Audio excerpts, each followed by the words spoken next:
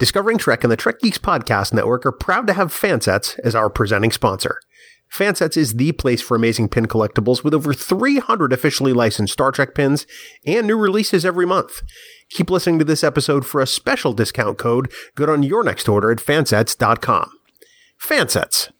Our pins have character. A dream, a reality, and an amazing experience. Season 3 of Star Trek Discovery took us literally where no Star Trek show has gone before.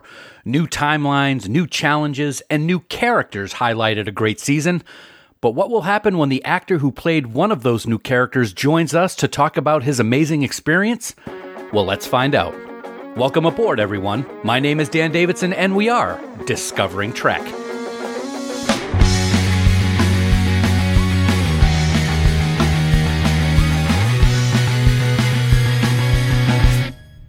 Welcome one and all to Discovering Trek, the Star Trek Universe Companion, presented by Fansets.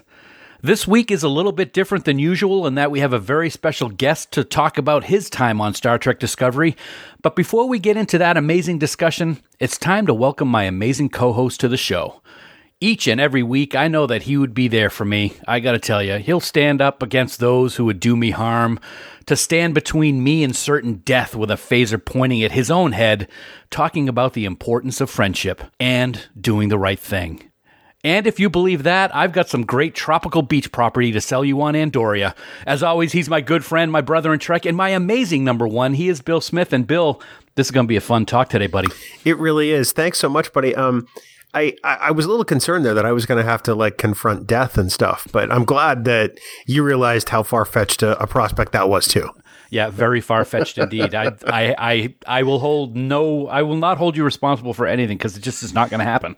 Well, it's good that you've set the bar extremely, extremely low.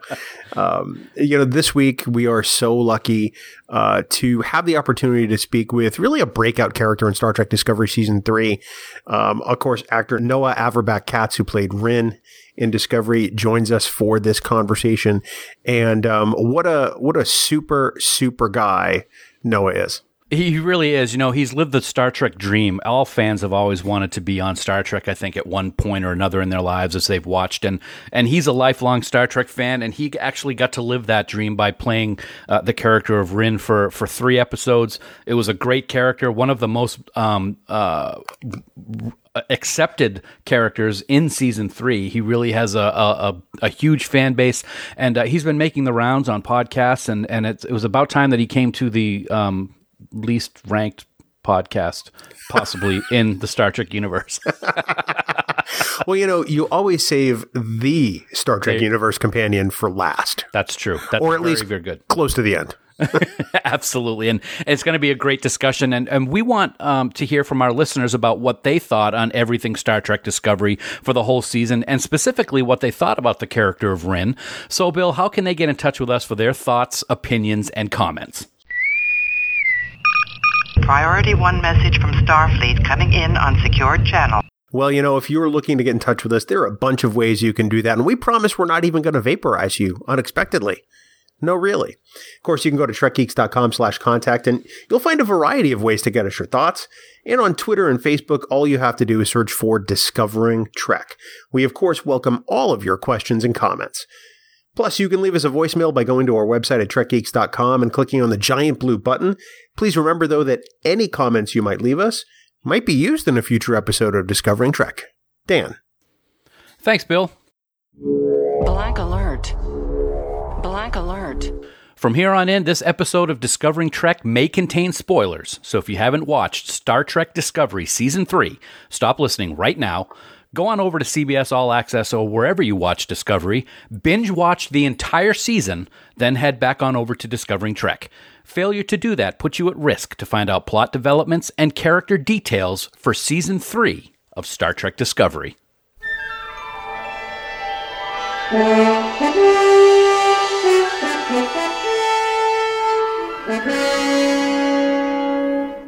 Now, how many of you have dreamed about being on a Star Trek show or a Star Trek series? How many times have we closed our eyes and pretended that we were on the bridge of the Enterprise or of the Defiant, or these days the beautiful USS Discovery? I know I've done it. I know Bill's done it, and I bet you have too. It's part of our DNA. But today's guest has lived that dream. He's been a lifelong Star Trek fan, and this season on Star Trek Discovery, he appeared in several episodes playing the Andorian Rin. He quickly became one of the most loved new characters on the show, and not even being vaporized could keep him from sitting down with us today to talk about that amazing experience. He shares his love of Star Trek with his amazing wife, Mary Wiseman, also known as Sylvia Tilly on Star Trek Discovery. His name is Noah Averbach-Katz, and he joins us here today on Discovering Trek. Noah, I got to say, you killed it, buddy. Right up until that point that you got killed. But welcome to the show, man. It's great to have you here. Oh, I'm so happy to be here. Thanks for having me. You know what's so funny about Star Trek fans is that I talk about this a lot, is that it is this weird thing that every fandom has, you know, wanting to be in the show, wanting to be around it, whatever. But what makes Star Trek fans different is when they imagine themselves in the show, on the ship.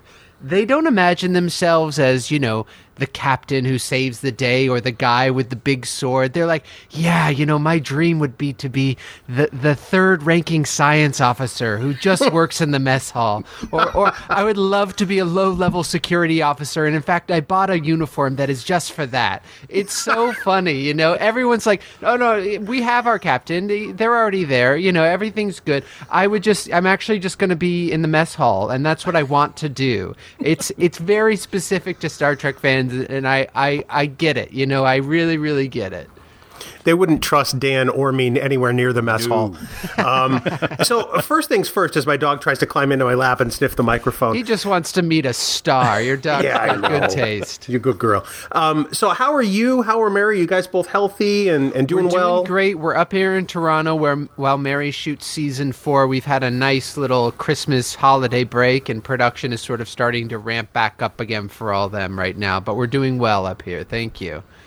That's great. That's good to know. Now, you talked about how, you know, people would want to be, you know, not kind of in the background, and I would want to be a red shirt so that I could get killed most likely. Your character was really up front for several episodes and had a key role in this season and what was going on. Let's back up a little bit before we get into the specifics of that. You're a lifelong fan. You've said that many times on all of the appearances that you've been on. When did it start for you? What was it like as this fandom grew, and then all of a sudden, boom, you found yourself trying out for a part on the show and then being on the show? Yeah, you know, I never really had like an option of whether or not I was going to be a Star Trek fan or not. My mom sort of predetermined that for me very, very much early in my childhood. She made sure that I had no decision in the matter. You know, we kind of grew up.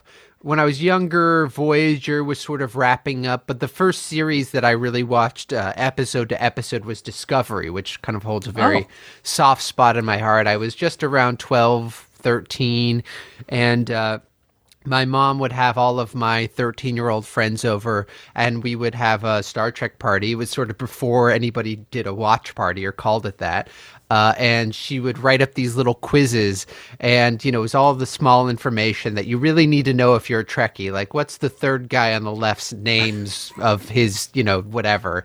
And if you got the most answers right, she would give you like a Star Trek prize, and she would drive us all to conventions, which, you know, were both like totally weird, but also amazing. And we had so much fun going to all these, you know, bigger conventions like the one in Pasadena, but also the really small conventions like just a Marriott basement in Sacramento. It's just, you know, just like real, you know, late 90s Star Trek conventions. And,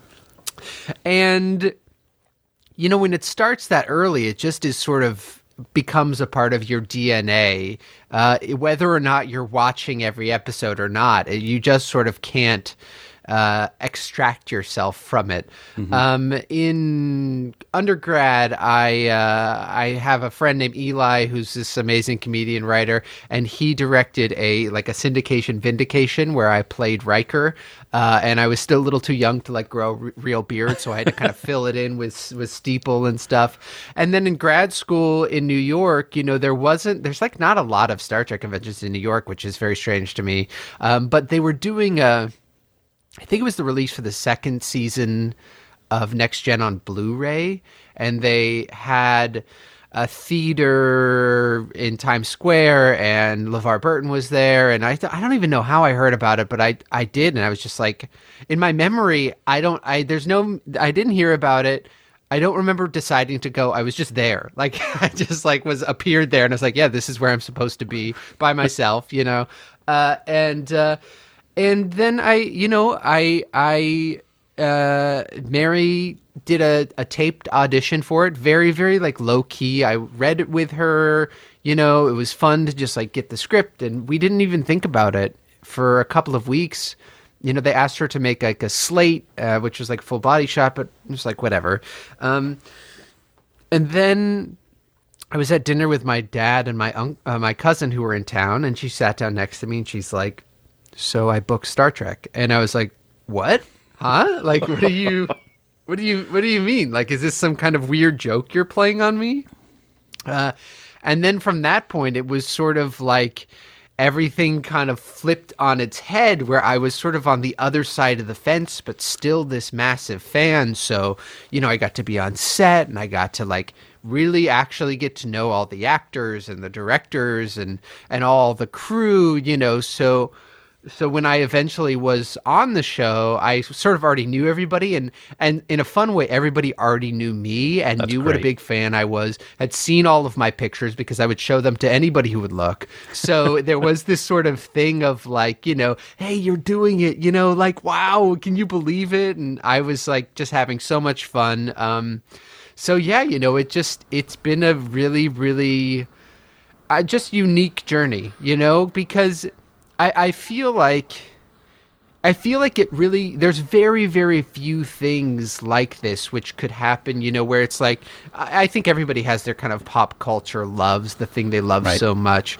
And like, you know, you develop them as you get older, you get into something, you get out of something, but like, there's very few things that exist that were around in the mid-90s that would have me as like a 10-year-old in a uniform of that thing that then I would be doing as an adult, you know, like who was wearing uniforms or costumes in like 98 other than Star Trek people, you know, there wasn't like, people weren't doing like your Marvel, there was no cosplay. Right. Cosplay wasn't a thing. It was like you were being a massive nerd.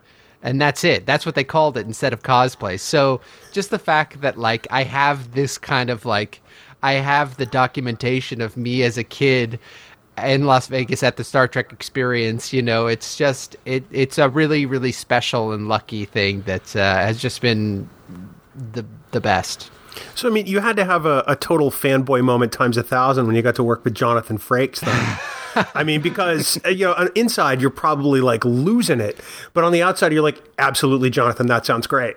Well, the great thing about it was that I had this full prosthetic on. So Yeah. it wasn't even inside that I was losing it. It was on the outside, but it was just covered by the prosthetic. You know, I was absolutely just totally freaked out in the best way. I mean, and I think the thing about working with Jonathan is that he's like such a good guy, such a down-to-earth guy, such an easy guy to be around, to joke with, and I think on top of everything, such a good director that I never really felt like I was...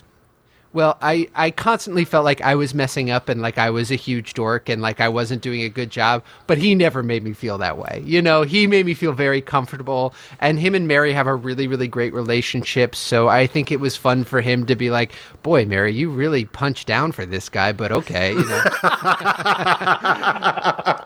But it was awesome. It was awesome. And, you know, in so many ways, you know, it's a strange thing because...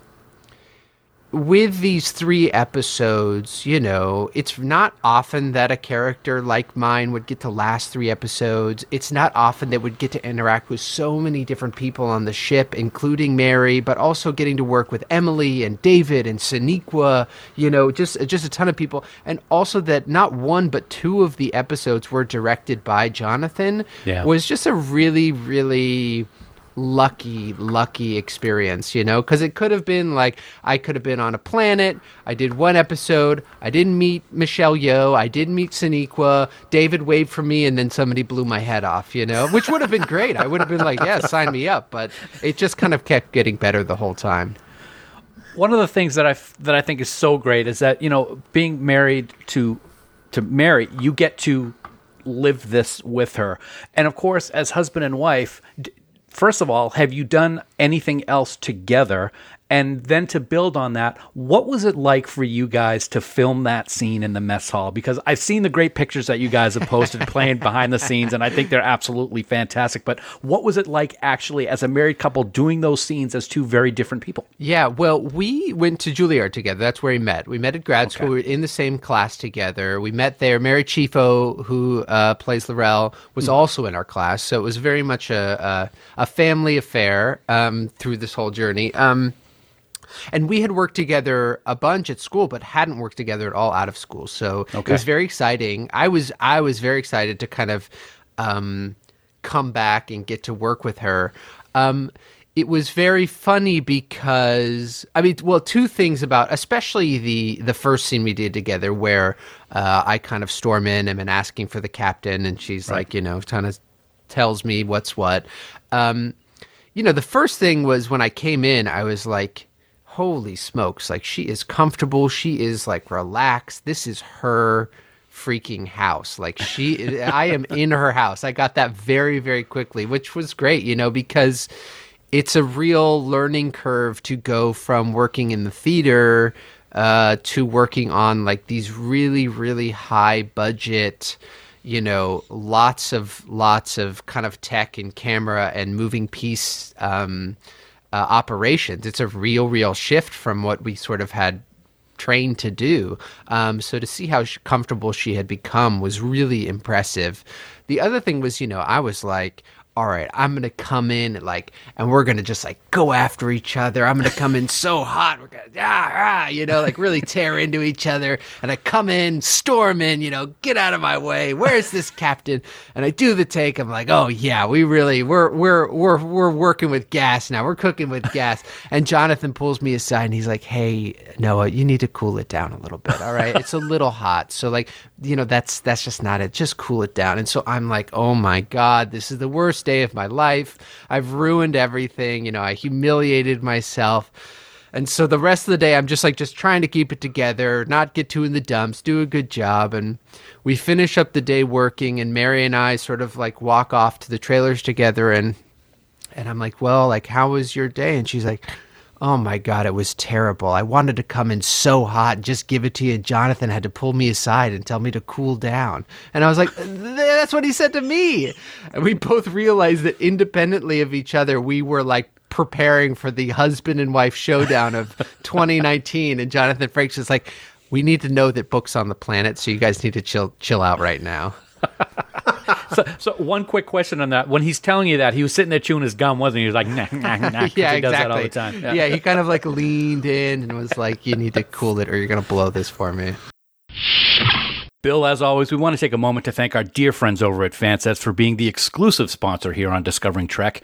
You know, they're just amazing and always working hard to put out the best product available. And it's interesting, both John and Lou celebrated birthdays this past week, and you would think that maybe they take a day or two to relax and unwind and enjoy their special day. But oh no, what do? They surprise us with a whole bunch of new releases this week. Oh, and don't you play Mr. Innocent, man. I saw Lou's post that he was taking a day with his wife to enjoy Disneyland, and you were commenting about how he needs to get back home and make pins. I'm really glad you're not my boss. Anyway, yes, you are 100% correct. Some great new pins were released this past weekend, and they are Star Trek Picard episode pins 3 and 4 for The End is the Beginning and Absolute Candor. And also from Star Trek Picard, the wonderful and shall I say quite murderous Dr. Agnes Girardi is ready to add to your collection. And then from some show called Discovery, I think I've heard of that, we're happy to have Lieutenant Nilsson join the Fansets ranks. Dan, I know you're excited about this. The Doomsday ship pin, I gotta say that very carefully, has finally been released. Don't you think I know that? Just stop. Sorry. Stop. And finally, we've been waiting on this one for a very long time, and it's finally here. The next generation All Good Things full-size Delta pin is available now over at fansets.com. Absolutely awesome, man. And I got to say that Delta, as well as every pin that Fansets produces for that matter, it's just simply gorgeous. Now, please keep in mind that this is just the full-size Delta. The magnetic-backed pin and the mini pin versions of the Delta will be available in the near future, so keep your eyes on Fansets' social media pages for those release announcements.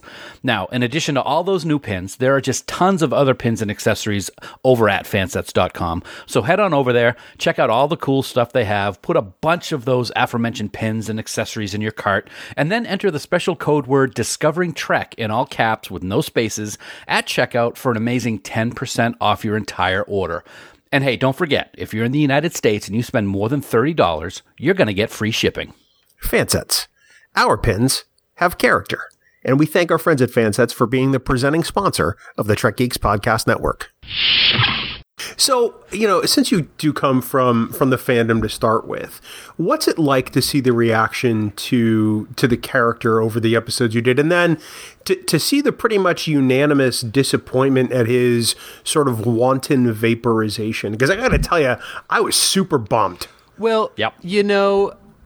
It means, first off, it means so much to me to be sort of accepted in the way that I have been from the fandom, because you can get in the wrong pocket on the internet and it's just sucks, right. And it's uncalled for and rude. And so I've really appreciated, that experience and feel very lucky to have that experience. I think that also it means a lot to me, because as opposed to being on another show, which is like, oh, well, I got to work on it and now I'm watching it and then it's over. Like, for me, it's the full experience of getting to interact with fans, getting to share the experience with fans, getting kind of like, open that door and let people peek behind the curtain a little bit. And, I was really, really worried for a while, after I'd sort of shot it. I was thinking back, man, is that Andorian enough? Are people going to give me a hard time about this? Am I going to be around long enough? Are people going to hate, all these kind of things, which as an actor, you're always thinking, but take on a real importance when you kind of want to be on both sides of the fence, and that doesn't always work out. So I felt very, very lucky by the fan reaction and the sort of full-on embrace that I was given, and also felt really supported by the cast as well. It's just such a great group of people, and they've sort of boosted me and taken me in and shown me a lot of support and legitimized me in a way that's really meant a lot to me. And then in terms of his death, look, any actor wants their character to live forever, of course, and I think I felt very honored that people wanted more of him, wanted him to be around longer. I felt very, it meant a lot, because obviously that's what I want too, but, I also can see now, I've had a year to process his death, so I'm feeling pretty good about it at this point, where everybody's like, "Wow, I just got to know you." I went through all this. Like, it took me like 8 months, but by the end, I was like, "All right, I'm good," So I can see now, how important his death is, and sort of like the violence of his death is to like really paint Osyraa as the villain that she is, and I think it's useful, and I'm glad that it happened in that way. And I also think, as much as we want to know more about him and who he is, there's something that is kind of awesome about having there be a mystery around a character in Star Trek, about having not everything having been explained about who he is or what happened to him or his whole story. So often we know so much about everything, which is part of the fun. You know everything about these characters, everything about the technology, about the ship, about how this works, about everything. And so when you get a character who you can empathize with and relate to and feel a connection to, but you don't know everything about them. You don't know what was happening to him, before he was on that planet with Book. You don't know who he was or why he's competent, it's fun, and I think, the flip side of that is sticking around too long and outstaying your welcome, and that sucks, so I think better have to live brief and beautifully than kind of hung on well past the due date. As an actor, do you watch your own performances? I know there are a lot who don't, and there are some that do. I know famously William Shatner does not and never has. Do you, are you at a point where you want to, or feel like you? Well, it's so interesting. You should. You know, with this specifically, it was actually a really interesting experience because that prosthetic is so thick. It doesn't really capture the sort of subtleties of a human, quote unquote, physical face, even in the way that the prosthetics of sort of the previous generation of Star Trek, they weren't the same sort of full facial mask. They were pieces that were glued on, and you still had a lot of this sort of ability to pick up some of those more subtle facial movements, which on the sort of higher definition cameras and higher definition TVs, like those prosthetics just don't look realistic anymore. You just can't work with them in the same way because they really can bump, especially if you go back and watch some of those earlier episodes.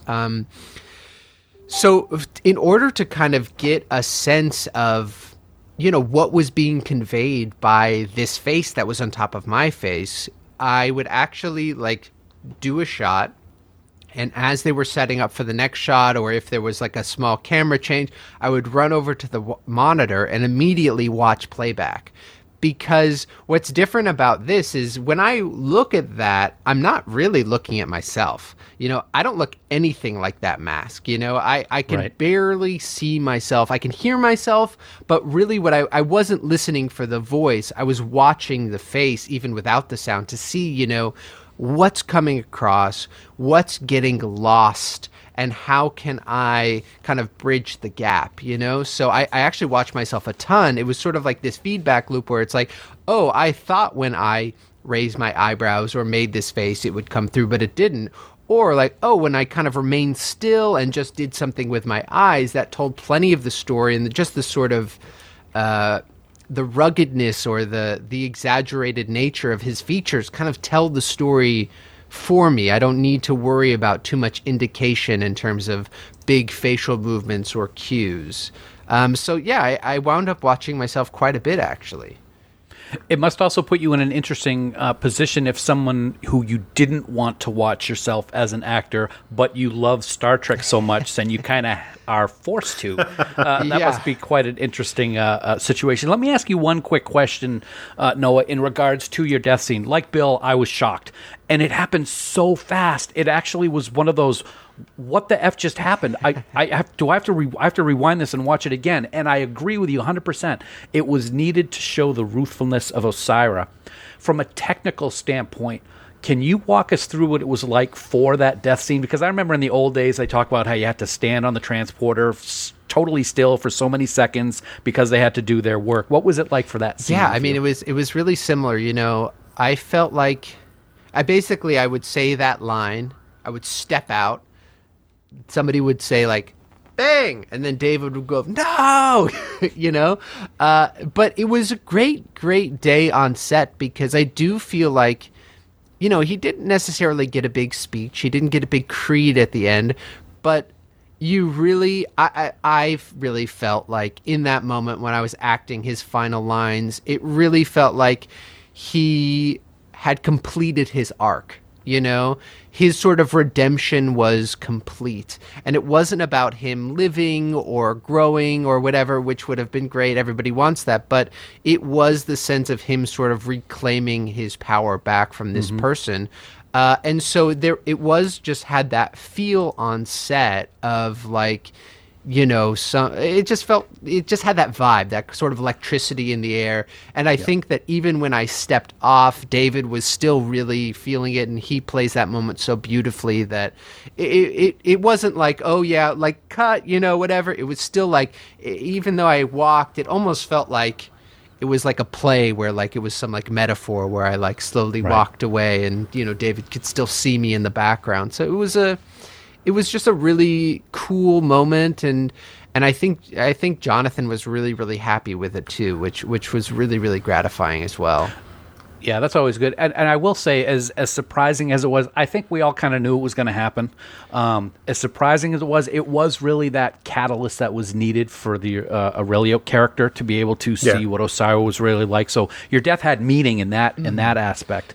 And it was really an incredible scene. And like I said, it was so fast. It was one of those shock moments that you haven't really seen too much on Discovery. But a lot of the time I feel like the Discovery deaths, you're like building to this moment. Like you're building to Lorca dying. You're even at the end of this season, you're building to Osyraa dying. And this one it felt brutal in a way that, is right for that moment and right for that character and right, to kind of show, like, you don't need to see another slave planet to know that this person needs to go, Yeah. Yeah. Now, I think I know the answer to this question because you're an actor who wants to work, but do you have an interest potentially in Strange New Worlds or Section 31 or any one of the 37 other Star Trek shows that Kurtzman has slated? Yeah, absolutely. Who knows? Of course, my heart lies with Discovery, though. I think that's as great as I mean, look, obviously I'd do it, but they're on, opposite schedules than Discovery, and it would suck to have to kind of navigate, Mary being back in New York when I'm up, whatever. So that's my way of convincing myself, just stay focused on Discovery. Just stay there. Stay present. I'm going to have a conversation with our friend Dayton Ward and see what he thinks about possibly having a Rin story in an upcoming novel. Because I think that would be pretty good. Like you said, there's so much mystery with the character. It really would be good to get some kind of a backstory. Not a whole backstory, because like you said, that mystery is important. Well, in a book, you can write the backstory. The books that's what they're there for. You know what I mean? Yeah. I love that. I'm all for a short trek, too. I'm going to go on record as saying that. I think that would be ultimately fantastic. Yeah. But I got to say, I mean, the Star Trek geek in me wants you eventually to wear the uniform of the USS Enterprise, because that's kind of how I roll. Yeah. Now that I know you've lived the fandom dream, I want to see you. I don't want to see you in a red shirt, because honestly, I want to keep you around for a while. But me too. But science blue would be pretty cool. I'm not going to lie. I think that. I think anything's possible in Star Trek. So we'll see. I'm still reveling in what I got to do, and I think in another year I'll be, strung out and be like, come on, you guys got any more of that Star Trek? Come on. Now, I don't want to put you on the spot because I don't want it to be awkward, but I'm going to do it anyway. Are you planning on being out in Vegas this summer? We're working on it. That'd be great. We're working on it. It's really, really. It's been really important to me to get to go to conventions, sort of setting aside the pandemic, of course, that will obviously do whatever it's going to do. But when it's safe again, when it makes sense again, getting to go to a convention, that feels like the sort of final piece of the puzzle in a way, to really complete the circle and to get to interact face to face with fans as well, to kind of get to... I know how much it means as a fan to have that interaction with somebody who's on the show in whatever level, whether that's Patrick Stewart or whether that's, a guest star from season 3 of, Next Gen. It just means so much because I know that because I've been that person. So the idea that I can get to participate in that, and even on the internet that I get to participate in it, it just makes me really happy, and I'm really looking forward to the chance to get to do that in person. It must be so cool to be able to be one of the few people that would be able to be on both sides of the table. Exactly. That's very, very cool. Exactly. Yeah, because I don't know. I'm really excited, but also a little nervous because I'm sort of feeling like, well, can I get in line for the autograph? Is that okay? We're going to plant a bug in your ear now because we actually host the biggest party of the Vegas convention. Oh, yeah. Invite me. Year after year. And you totally got to go. So now we've committed you to this. Well, keep an eye out. Hopefully we'll be able to make some sort of announcement. It's sort of like in the works. I don't really understand. Cool. To be honest, I don't really completely understand like how it's going or whatever. But I hear that. Once you see an announcement, if you see an announcement, send me that invite. We'll go party. Absolutely. Now, my last question, and then I'm sure Bill probably has one more too, is probably the most important one, Noah. So I want you to really think about this one. All right. Don't lie. Grudge weighed about $150, didn't she? Grudge. All right. Here's what I'll say about Grudge. Grudge was not as heavy as she looked. A lot of it is hair, so it's very long cat, but not a very heavy cat. However, Grudge did not want to be held by me. Grudge wanted nothing to do with me. Grudge did not like me. In that scene where I interact with Grudge, she's supposed to hop up on my lap and comfort me, and I'm freaking out, and she's licking my face, and I don't know, one take in, I turned to Jonathan and said, Jonathan, there is no way this is happening. You guys can't even get this cat to come near me.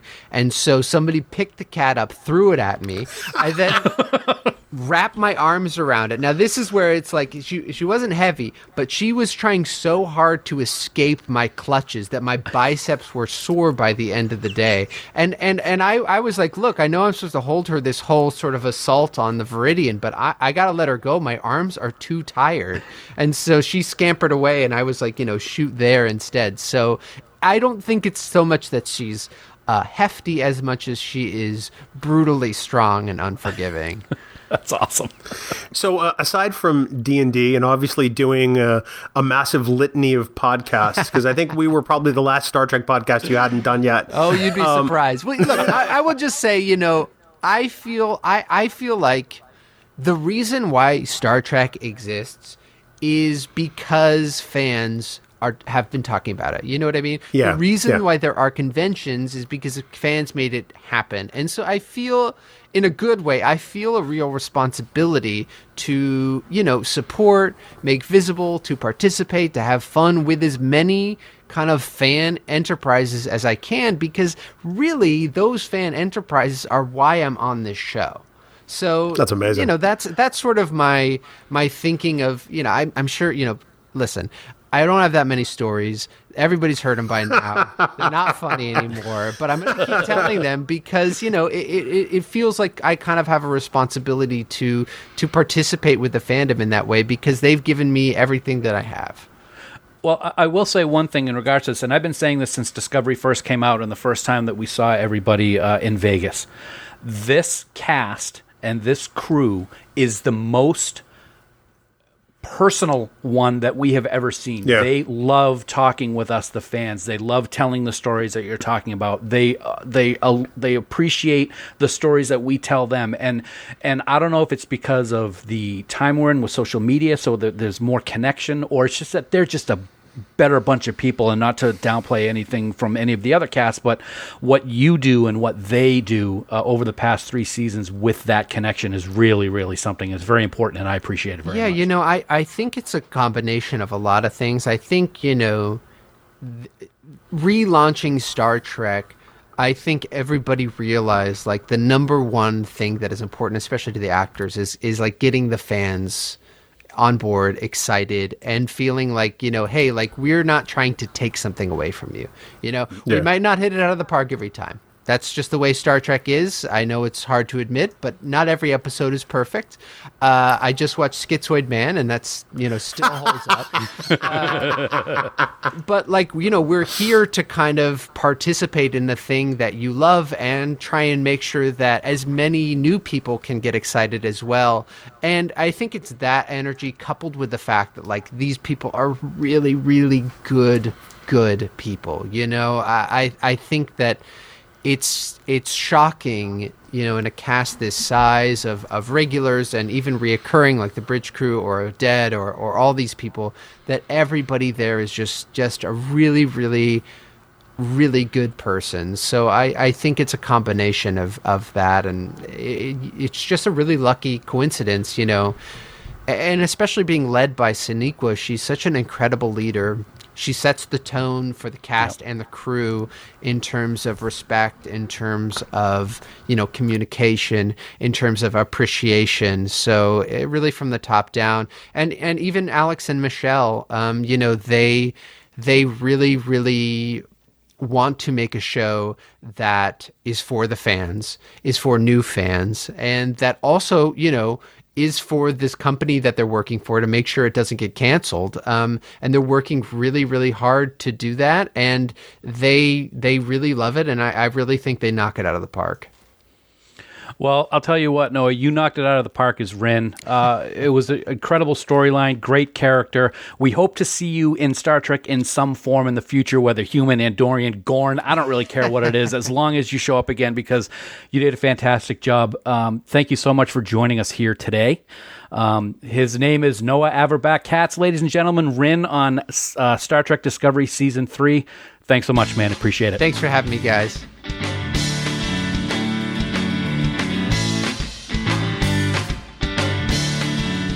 So, Bill, what an absolutely amazing conversation with Noah. He's just such a wonderful person, and his love of Trek is just so apparent.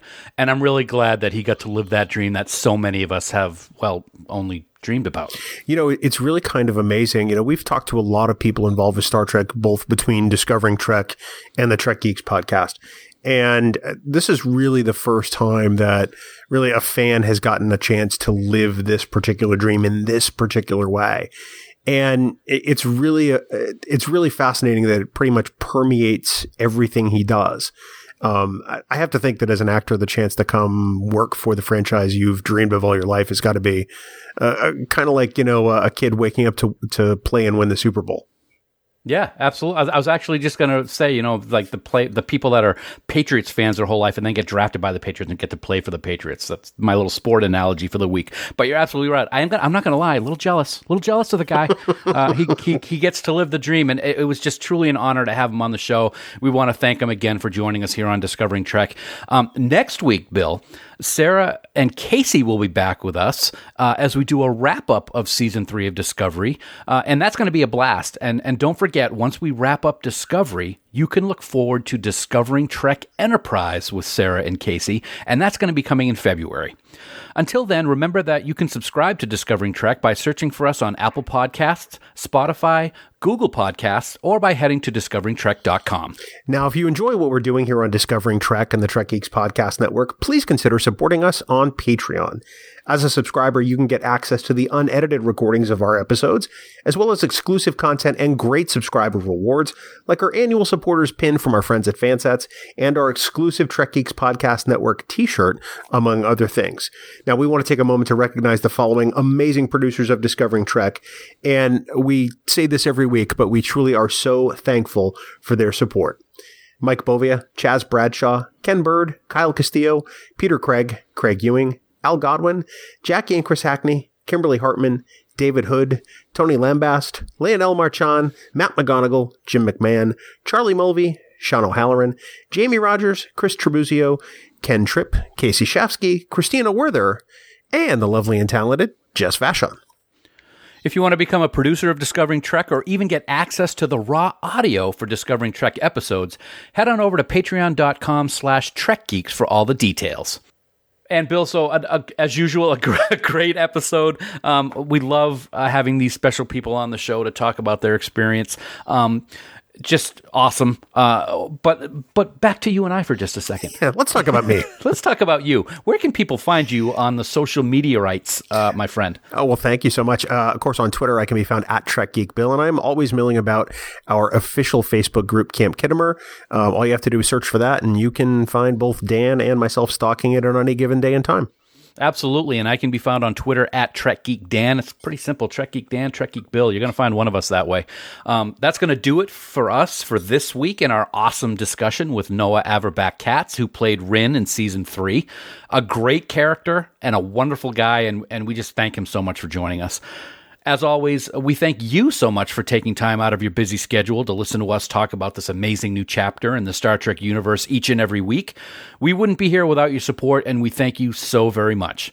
We're going to be back next week for our Season 3 wrap-up spectacular, and we hope you'll join us. Until then, here are some words of wisdom from Rin himself after his standoff with Osira.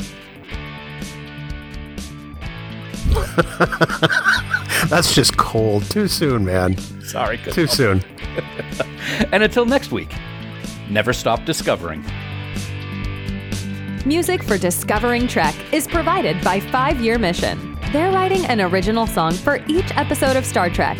Hear more of their music at 5yearmission.net. Discovering Trek is a production of Coconut Media Works. Executive producers Bill Smith and Dan Davidson.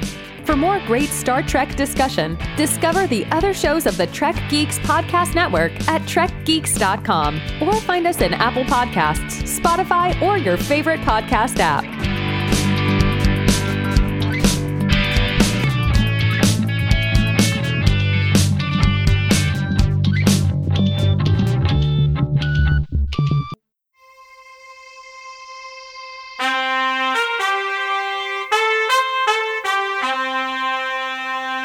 Coconut.